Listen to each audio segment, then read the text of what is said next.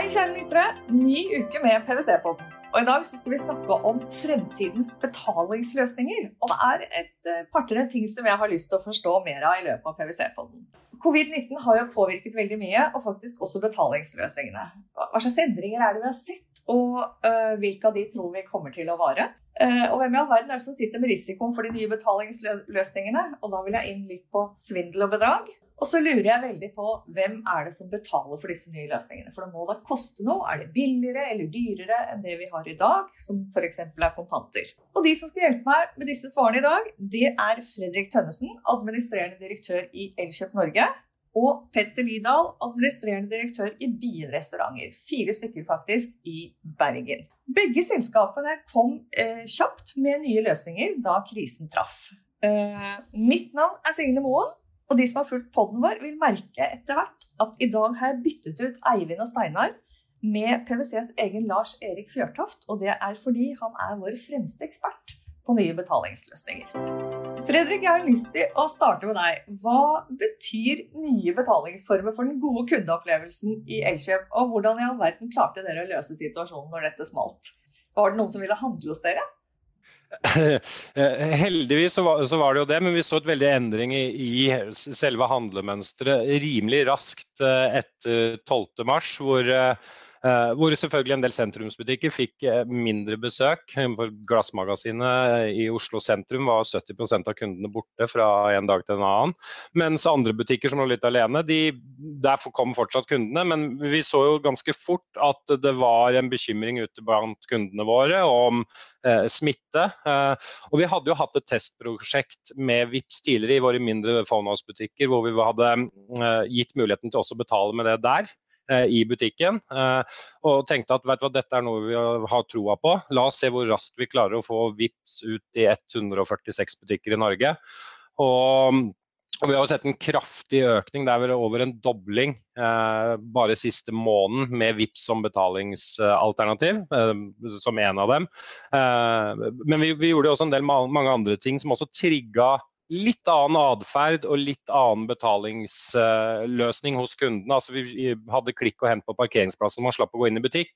Så det klart, for Elkjøp generelt så har jo penger som en sånn fysisk betaling i kassa, det faller og det jo nesten ikke en kunde som betaler lenger.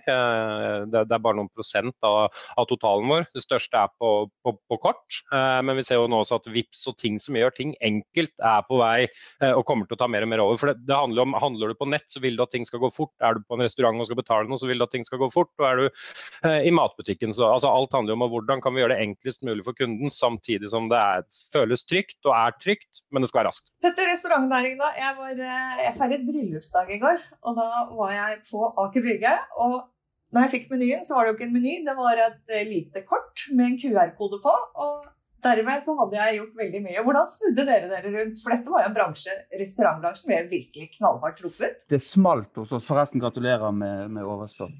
Takk. 30 år.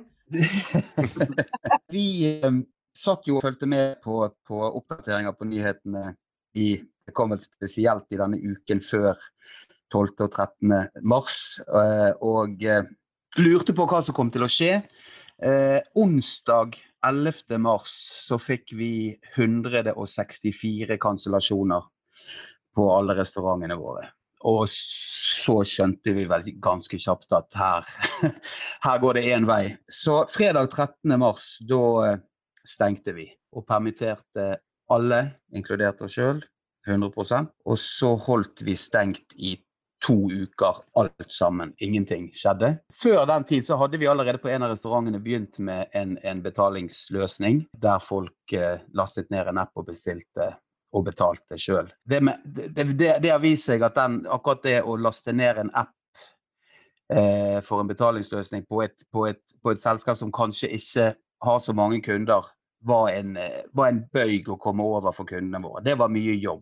Etter hvert fikk vi mange kunder som hadde appen, så det funket bra for oss, men vi hev oss rundt 2 uker etter vi stengte, så åpnet vi for takeaway på den ene restauranten. Det en snackbar som selger Norges beste hamburger, om jeg får lov å si det. Og da satt vi i gang et annet system som var en nettbasert løsning. QR-kode rett inn på restauranten. kjøp og betal via Vipps. Reaksjonen fra kundene på det kontra den appen vi har brukt var litt sånn overveldende nesten. For dette var så mye mer strømlinjeformet og så mye mer effektivt at det var en drøm. Og det har vi innført på alle restaurantene nå, og har kommet oss dit hen at vi har så smått begynt å åpne alle, ikke med like lenge åpningstider som vi har tidligere, og dette her dette har jo med strømlinjeformet å gjøre både for oss og for kundene, og for oss som restaurant å få opp dette systemet å gå. Det er snakk om en dag, liksom, så er vi oppe og går med det, og da er ting veldig, veldig, veldig behagelige. Og så er det selvfølgelig dette med å bli tvunget til å gjøre endringer kontra det å frivillig gjøre endringer. Sant? Det er jo denne appen brukte vi sikkert et halvt år på å få, for det var så mye styr med å legge inn menyene, alt var litt vanskelig, og så sklir det litt ut. Og så skjedde dette, og så var det ingen vei tilbake. Da var det enten reagerer du, eller så reagerer du ikke det hele tatt. Det var ikke så mye å reagere på om en måned, vil jeg tro. Så der er vi nå. En fantastisk nettsted som gjør hverdagen veldig mye enklere for oss, og veldig mye enklere for kundene. Ingen ulemper. Får de ansatte tips, for eksempel, når det denne betalingsløsning? Ja. Det som har slått meg, så det mest positive nesten med dette her, at vi har, altså det er ikke til å legge skjul på at vi lever godt av mersalg til kundene. Og vi har av en eller annen grunn, sikkert fordi vi ikke har vært flink nok som ledere, men hatt et problem med å få servitørene våre til å gå bort og spørre om folk vil ha noe mer.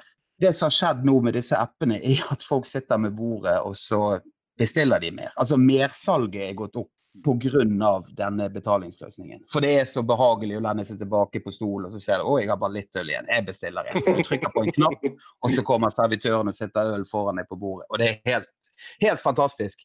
Vi får litt tilbakemeldinger på akkurat dette med tipsen, for du må tipse før du har fått noe. Og det er jo selvfølgelig litt rart. Men overraskende få, så vi har sikkert hatt, jeg vet ikke om vi kommer opp i siden vi startet med dette, kanskje 1 million i salg. Nå gjetter jeg litt, men tipsen er veldig bra, og av 1000 kunder så er det kanskje 3 stykker som har reagert på dette her, liksom. For du kan gi tilbakemeldinger på denne nettsiden og på opplevelsen av kjøpet. Så dette her er egentlig vinn-vinn og vinn. Servitører, oss og kunder. Altså. Lars Erik, et sitat, jeg skal sitere deg på noe. Kontanter er noe svinere. Før jeg kom inn i PwC så var jeg sjefen for norsk betalingssamarbeid og sånt, og inn med Finans Norge, og vi hatet jo kontanter. Kontanter er dyrt for bankene, veldig dyrt for bankene, og det er masse risiko forbundet med det og sånt, så vi ville jo flytte ting over på elektronisk, for det var bedre butikk for bankene, og det er billigere for brukerstedene også, som slipper da å bruke penger på å håndtere penger. Men nå har jo også kontanter blitt tidenes smittebærere.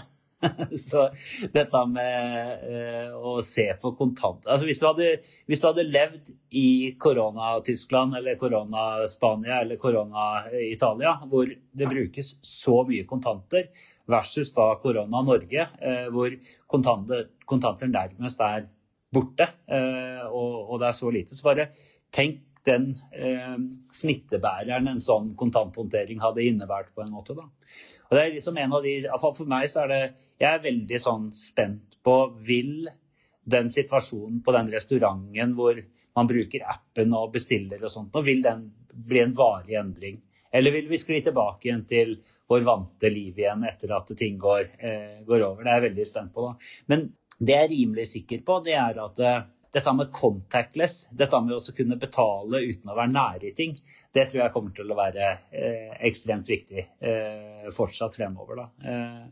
Og vi ser jo det på, altså bare se på betalingsterminalene, der du kan betale contactless, men du er fortsatt nødt til å berøre terminalen for å trykke bekrefte og sånt nå. Altså alle sånne løsninger som krever berøring, det tror jeg kommer til å være borte. Så jeg tror varig endring, jeg tror at kontantene har fått seg en skudd for baugen. Også i land som er mer kontantintensive enn vi er, og så forsvinner det et sånt, altså vi som elsker kontanter, det er jo en sånn Facebook-gruppe, ikke sant? Jeg tror de kommer til å få trangere kår også i Norge, og så er jeg veldig spent på om det kommer til å bli varig endring, akkurat det der med at du har så lite personlig interaksjon på restauranten med kelner på en måte, at det blir så elektronisk. Det er jeg spent på. Jeg tviler liksom litt på at det blir varig endring.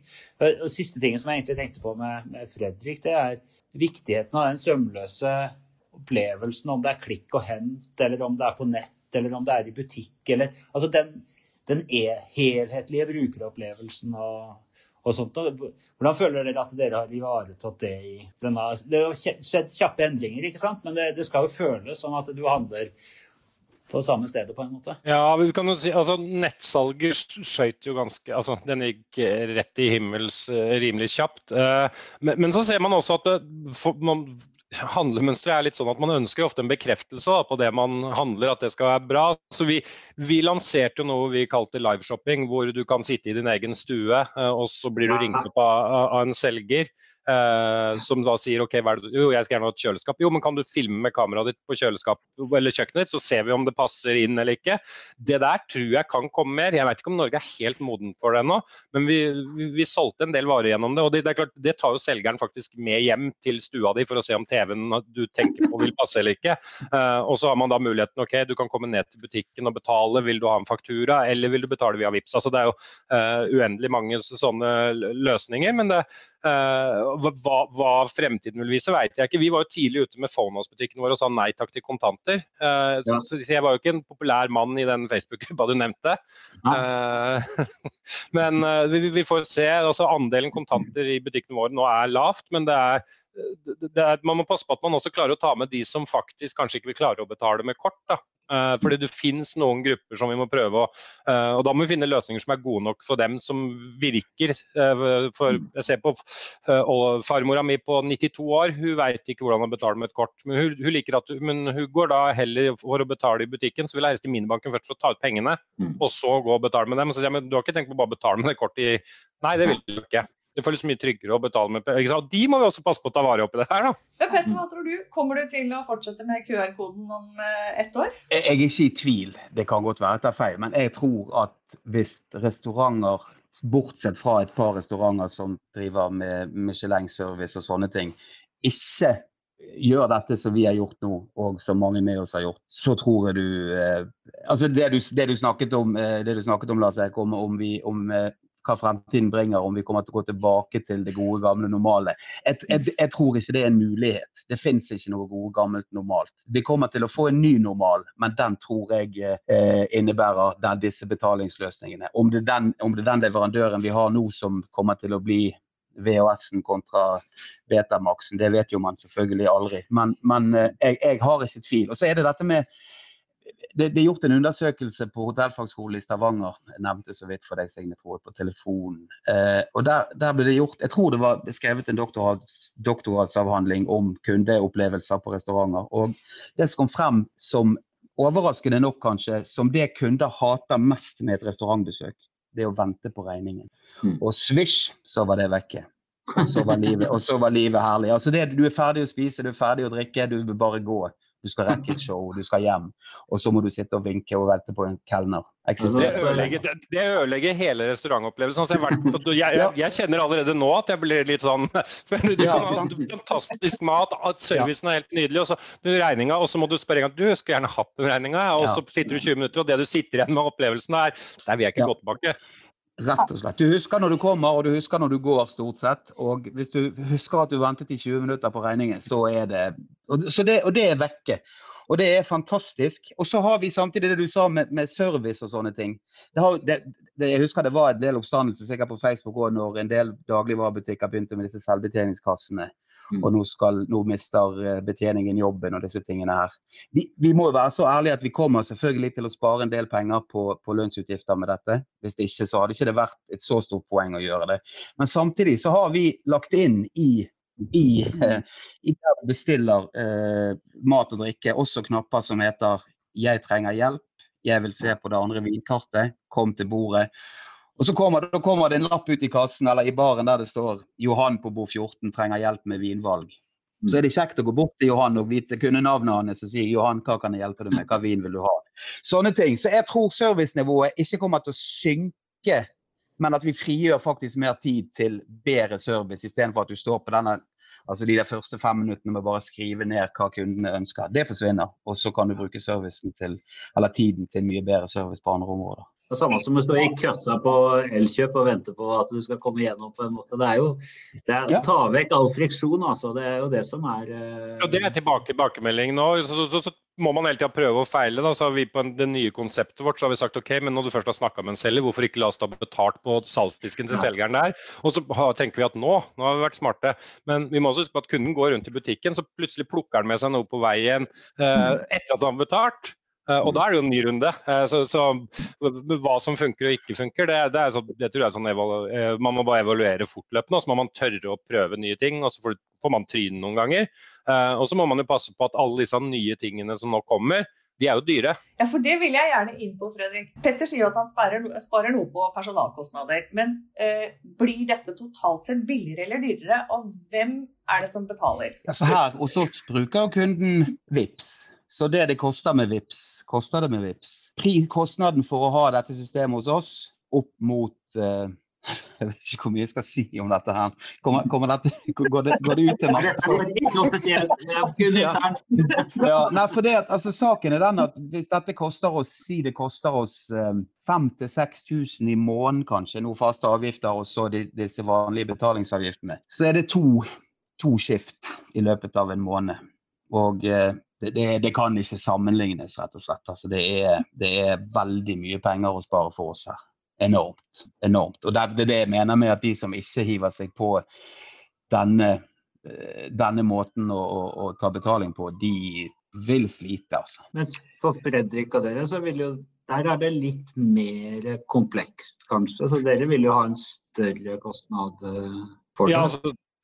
Ja, altså det jo variable, eller altså det forskjellig hva slags type løsning kunden velger, men det klart Vipps for meg dyrt, det har jeg sagt til dem også.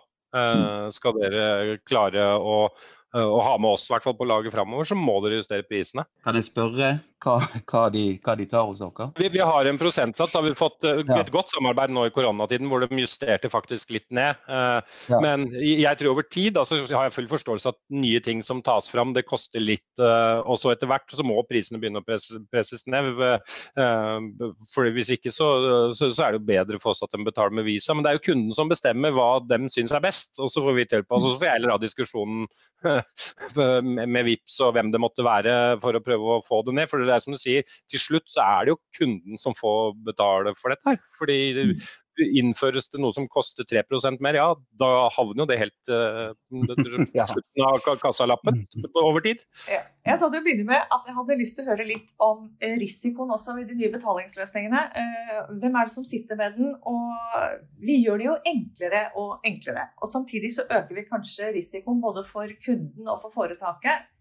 Hva tenker du om det, Lars Erik? Altså, I finansavtaleloven så jo dette regulert ganske godt, og I kortskimene sine opplegg og sånt. At hvis du blir lurt, så det ikke du som bærer risikoen på en måte som privatperson. Da. Men så det liksom I en del av svindelforsøkene som går nå, spesielt da at du blir veldig vant til å laste ned apper på ulike restauranter hele tiden på en måte. Du blir veldig vant til å legge inn kort med detaljer og sånt, veldig vant til å si ja til å handle og sånt. Og det klart, dette åpner en angrepsflate som kommer til å bli utnyttet av kjeltringer. Sånn I gamle dager, altså I 2011-2012, så ble det veldig mye nettkundler, for da var det på en måte en fin angrepsflate hvor man kunne få en bra payoff, og så var det veldig mye skimming I minibanker og sånt nå. Nå så vokser det fram veldig mye sånn at man prøver å lure kundene til å gi fra seg kortdetaljer. Og det har også kommet opp nå, altså I disse her Olga-svindlene, hvor det da, altså alle banker stengt og sånn, så de ringer hjem til folk og sier, hei, jeg kommer fra Sparebanken I Sør-Odal, eller noe sånt, og jeg ser at kortet ditt har blitt misbrukt sånn og sånn, har du lyst til at jeg skal hjelpe deg? Ja, det kan du godt, ja. Da må du logge inn I nettbanken din, ja, hvordan gjør jeg det? Nei, trykker på den, gi meg bank-ID-koden din og sånt, og så blir du svindlet. Da ligger det større på enkeltmennesker som blir lurt på en måte, for da gjør du det på en måte med at du blir lurt med vilje. Altså jeg går bort til deg på gata og spør, kan du gi meg alle pengene du har på en måte? Det jo det de gjør da. Så ville du ha gjort det kanskje eller ville kanskje ikke ha gjort det hvis noen kom fysisk til da, men på grunn av at det kommer via e-poster eller telefoner, og det høres riktig ut, og du ser da at alle butikker og brukersteder ruller ut den type løsninger. Så jeg tror det flere folk som kommer til å bli lurt å betale mer penger til kjeltringer enn før. Og vi har også sett det har vært en eksplosjon i forsøk altså, på svindler. Noe av det har vært i media, og noe av det har vel vært litt mer skjult, og så har det vært sinnssyke masse svindelforsøk som har blitt stoppet av bankene gjennom deres samarbeid. Lars-Erik, vi har jo hatt en diskusjon som har gått, hvem det som skal dekke? Det jo saker som kommer frem i pressen, ikke sant? Hvem det som skal dekke tapet når man blir svindlet? Har du noen tanker om, det nye diskusjoner som kommer til å komme opp her på grunn av endringer i situasjonene? Nei, altså disse beløpsbegrensningene som ligger inne og sånt nå jo fast. Også de diskusjonene som har vært kilene har jo vært, altså det jo veldig mye av svindelen har vært historie som nærstående svindler på en måte. Ektemann og altså veldig nærstående svindler da, som har tatt opp forbrukslån eller gjort sånn og sånn. Da. Og der det jo en vanskelig diskusjon som foregår nå på hvordan du skal fordele det. Bankene veldig kjent med at det veldig mye selvbetjening. Jeg og du veldig mye kjent med selvbetjening. Men hvem skal dekke risikoen? Og her står det jo nå det jo store diskusjoner som går på det nå i media og sånt. Men det regulert i hvert fall innenfor det som kort og de betalingsskema da, så det mer i det du lurer deg inn i en nettbank hvor det litt mer diskusjoner som går nå. Så, men jeg veldig sånn spent på det med altså liksom, alle disse appene som popper opp nå på en måte med løsninger på. Altså, du høster en del kortinformasjon inn i de også, så hvem som står bak alle de appene som rulles ut i de 1000 restauranter og sånt nå da. Det klart det en angrepsflate der, men jeg har ikke fått med meg at det har vært noen store sånn, jeg vet ikke om dere husker det, men for en stund tilbake så var det jo det at man lagde til noen løsninger som man satte opp svære svindler på, hvor man liksom fikk betalt da, inn til restauranter og sånt, men så var det noen andre som egentlig satt igjen med penger og så, sånn på det, men jeg har ikke fått med meg at den type svindel har vært aktuelt nå da. Og hvis du bruker Vipps, så du i hvert fall trygg på at penger kommer snart inn på konto. Jeg tror vi har fått litt overordnet i hvert fall svar på det jeg lurte på til å begynne med. Vi kommer til å se varige endringer. Det blir mer kontaktløst. Kontantene har fått et skudd for baugen, som du sa, Lars-Erik. Og det høres ut som både Petter og Fredrik rimelig klare på at de ikke skal tilbake til kontanter. Nye betalingsformer blir kanskje billigere enn dyrere, og så ligger det en viss risiko der. Men både for oss og altså både for forbrukere og for selskapene så vel dette et gode totalt sett. Det har vært lite kundefriksjon for dere begge i forhold til de nye løsningene som har kommet opp. Det har vært lite klaging eller folk seg tilbake igjen til sånn som det var før, eller? Klikk og hent ut på parkeringsplassen, Teams-handel på kvelden med elkjøp, eller altså dette med bestilling ved bordet. Altså folk har vært fornøyde med det, eller? Ja, jeg kan svare for meg, så jeg har i hvert fall ikke fått noen som har sagt kan dere fjerne det? Jeg har litt lyst til å, men man måler jo bare temperaturen, ok, hvor mange bookinger har vi, eller hvor mange, og det klart på det meste så var vi oppe på 400-500 leveringer på en dag på en parkeringsplass. Det hadde ikke jeg trodd for 3 måneder siden. Så noe av dette kommer garantert til å fortsette, og så det sikkert noe som til slutt kanskje ikke blir like aktuelt, så fjerner vi det, men da får vi bare prøve å finne på noe nytt igjen, for det det kanskje koronakrisen har gitt oss da, det gir oss en enorm mulighet til å være litt lettbente og litt raskere enn man til vanlig. Tusen takk til dere, Petter, Fredrik og Lars-Erik, for at dere stilte i podcasten. Mitt navn Signe Moen. Jeg håper du følger PwC-podden fremover hver uke. Takk for oss!